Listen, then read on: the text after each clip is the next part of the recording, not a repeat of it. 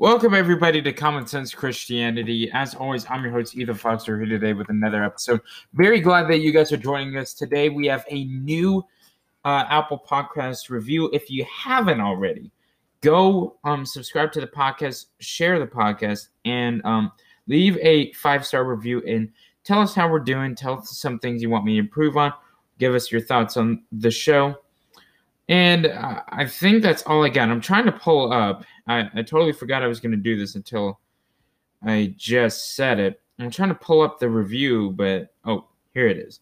So we're going to be very quick today. Psalms 1:2 is our verse of the day. But his delight is in the law of the Lord, and on his law he meditates day and night. That is Psalms 1:2. This guy says, breathe 34210 at.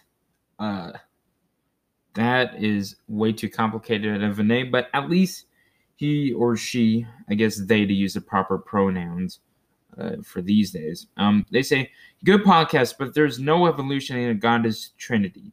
Thank Jesus. It's a very simple one, a bit of criticisms of some of the things I say on the show, but at least they, I guess, are open-minded and give us a 5-star review and left their thoughts on there.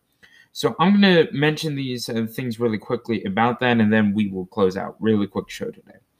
There is no evolution. We have several episodes. You can scroll back and try and find them in our well over 100 episodes.